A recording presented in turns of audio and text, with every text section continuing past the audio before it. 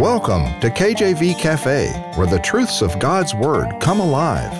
Grab a hot cup of coffee or tea and spend some time learning about our Savior and Lord, Jesus Christ.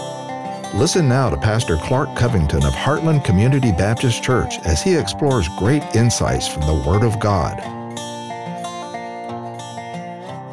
Amen. Glory to God. Welcome to the cafe. Welcome to the program. Pastor Clark Covington here with another episode of KJV Cafe. Thank you for joining me today. Today we have a great topic. We're looking at what we have here on earth: faith, hope, and charity.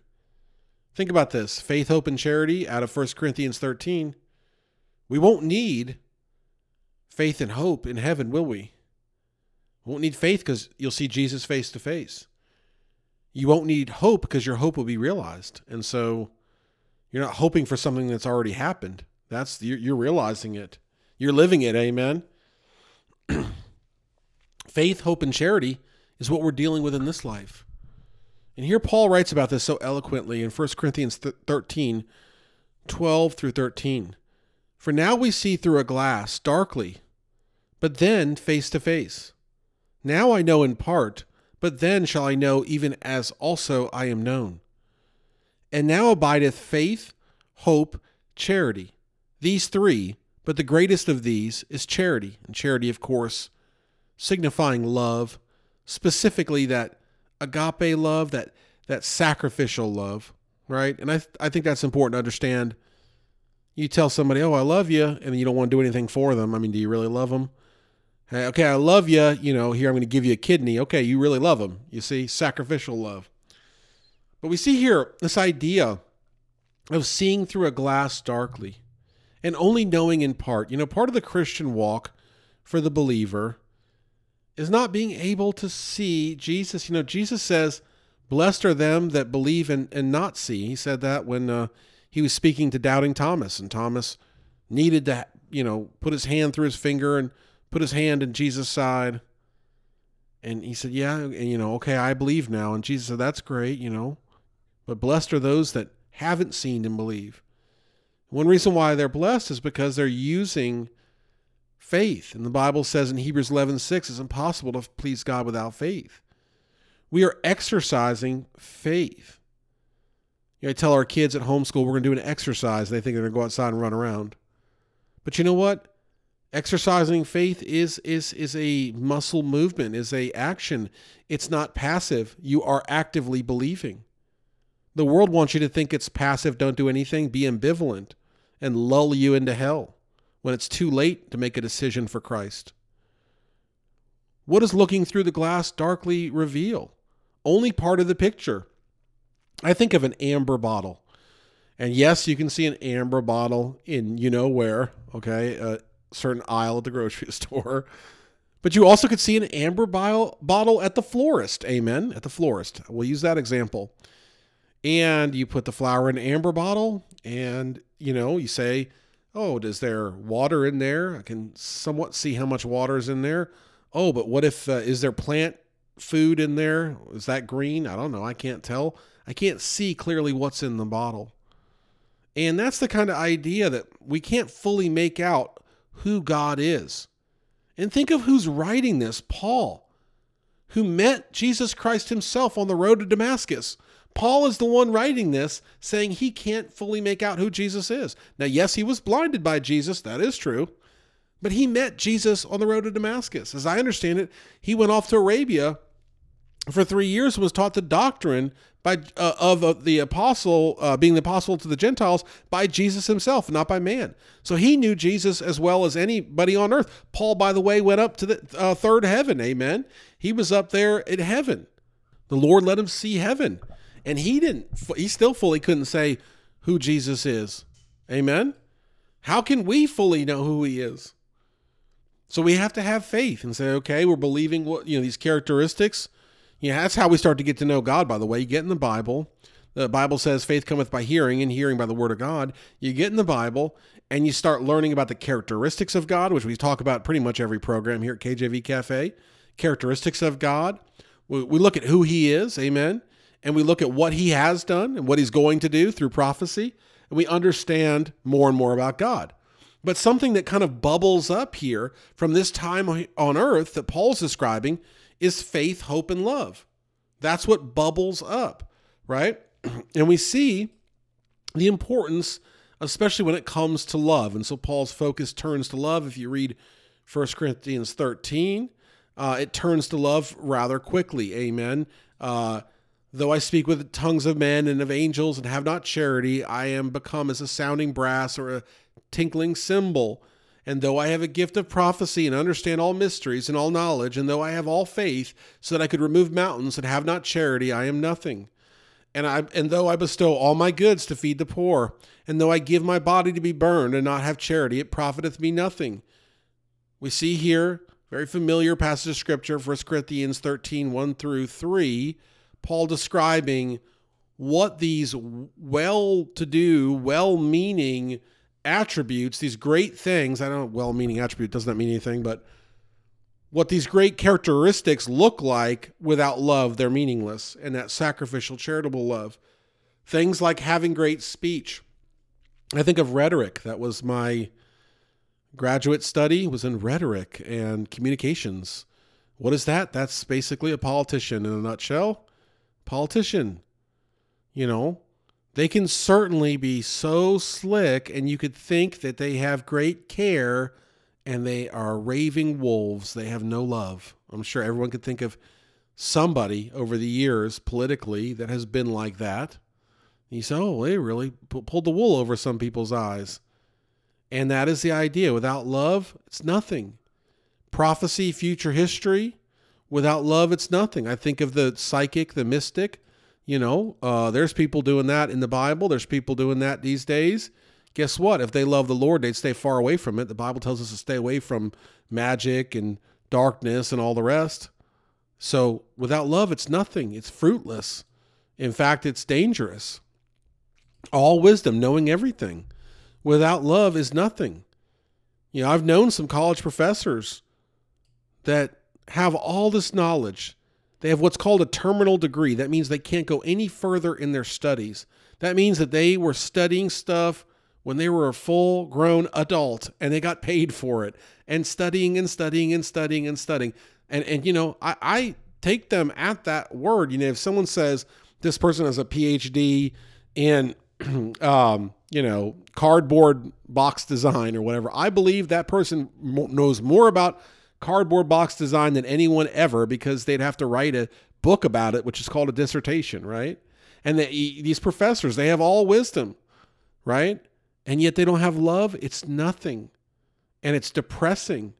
And there's great depression on a lot of campuses. I've known professors that have dealt with depression. That love of God is what will remedy that, by the way. All faith, believer in a God, right? They believe in a God, but not the God. It is nothing, because we know that our God is the God of love. And so these pagan religions, having all faith and not having love, it is completely bankrupt. It's nothing. Giving all possessions to the poor, you think of a nonprofit worker, there's nothing wrong with that. There's a lot of things right with that. But if that becomes a works-based salvation, if that becomes your righteousness or whatever it is, if you don't have that love, which is who God is, then it's nothing. Giving your own body or life for the cause. I think of the protester that lights themselves on fire for a cause. That's very brave. I don't think I could ever do that. And yet, if they don't have love for their Lord, who would have surely more than likely stopped them from doing that, they don't have anything. It's all for naught. Can you imagine all of these individuals I've described? 1, 2, 3, 4, 5, 6, number of man. Imagine that.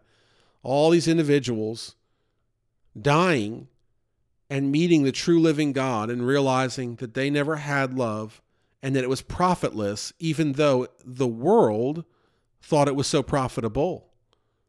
You see, the world finds the slick politician amazing. The world finds the mystic and psychic very interesting and intriguing.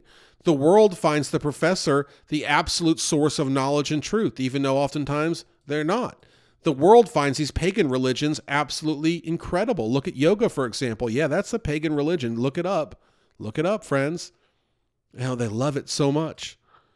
The world finds the idea of those that just gave all their possessions to the poor as incredible, and that the righteousness should win them some kind of award in eternity. But without God, it's worthless. In fact, the Bible talks about it being filthy, like filthy rags, like dirty gauze pads, like medical waste.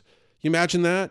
You go and you give everything to the poor, and you have no love in your heart for the true living God, and you get to heaven, and God says, look at this trash can. That's what that means to me. This pile of trash over here. Now look over to hell. That's where you're headed, because you did not accept what Christ did on the cross at Calvary. You had to add to it. You had to make your own way. The importance of charity, that sacrificial love, is hammered home by showing all these aspects that look very attractive to the world, but are worthless without that sacrificial love. And I keep bringing up that idea because that's what God has done for us. And so once we understand God's true love, we understand our own ways, even as slick as they look to the world, are bankrupt and void without His great love in our life. He gave. I've heard it put this way, that lust takes and love gives. And I think that is so true. Love gives. And love doesn't give expecting something in return. Amen. And yet we all like to give, and you get a ministry email, and I'm on all these email lists.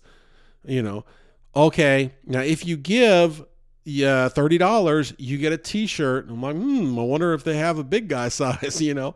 We're all guilty of it. You want something when you give. Okay, well, that's clever marketing and so on, but the agape love is to give and know you're not going to get anything in return, And I wonder how many people would give if they couldn't put it on social media, if they couldn't take credit for it, if there was no earthly reward, if they couldn't think of any good that would come out of it, only maybe harm.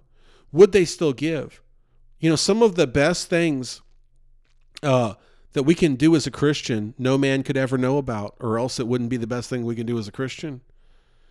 And think about how that would look to others. People may not know. There could be somebody that looks completely ordinary, and you have no idea how much they're sacrificially giving and loving as Christ called them to love, other than maybe the smile on their face or the peace in their heart. That importance of charity is hammered home by Paul. And this is to say that when we look at these characteristics and we look at this idea of understanding who God is, partly right now, but fully in the days to come in heaven if we're saved, then we see that what bubbles up from this understanding of who He is hope, right? Faith, number one, hope and charity. So faith in, hey, you know what? We're not reconciling with the world. We can't. But we realize that we have a hope in Jesus Christ, who gave this sacrificial love that no man could ever give to pay the sin debt for all humanity. To be that ram in the thicket there, it's unbelievable. I think of that example, the ram in the thicket, when you have Isaac being sacrificed by Abraham, and Abraham's about to kill his own son, and God says, no, I've provided a way. I provided a way. And Abraham, I believe, as the Bible says, he believed Isaac would have been risen from the dead, but he didn't have to do it because God provided the ram, and God truly provided the lamb, the holy, spotless Lamb, Jesus Christ, our Lord and Savior, for all that would accept Him. And God wants us to know that without that sacrificial love, we couldn't be saved. And without living that out in our life, we can't truly understand what it's like to be saved as we should, without living out this life of agape love, of sacrificial love, of understanding this characteristic of God and being that way in our life and not trying to cut a corner or do something that's pleasing to the world. Tune in next time for the second part in this 2-part series. Thank you so much for listening here today. Take care. God bless, and amen. Thanks for visiting the cafe today. Our goal is to inspire you with the truth and depth of God's Word in a straightforward manner. Do you know Jesus? You can today. Visit kjvcafe.com to learn more about God's great plan of salvation for all of mankind. Until next time, remember, as Matthew chapter 6, verse 33 puts it, "Seek ye first the kingdom of God and His righteousness."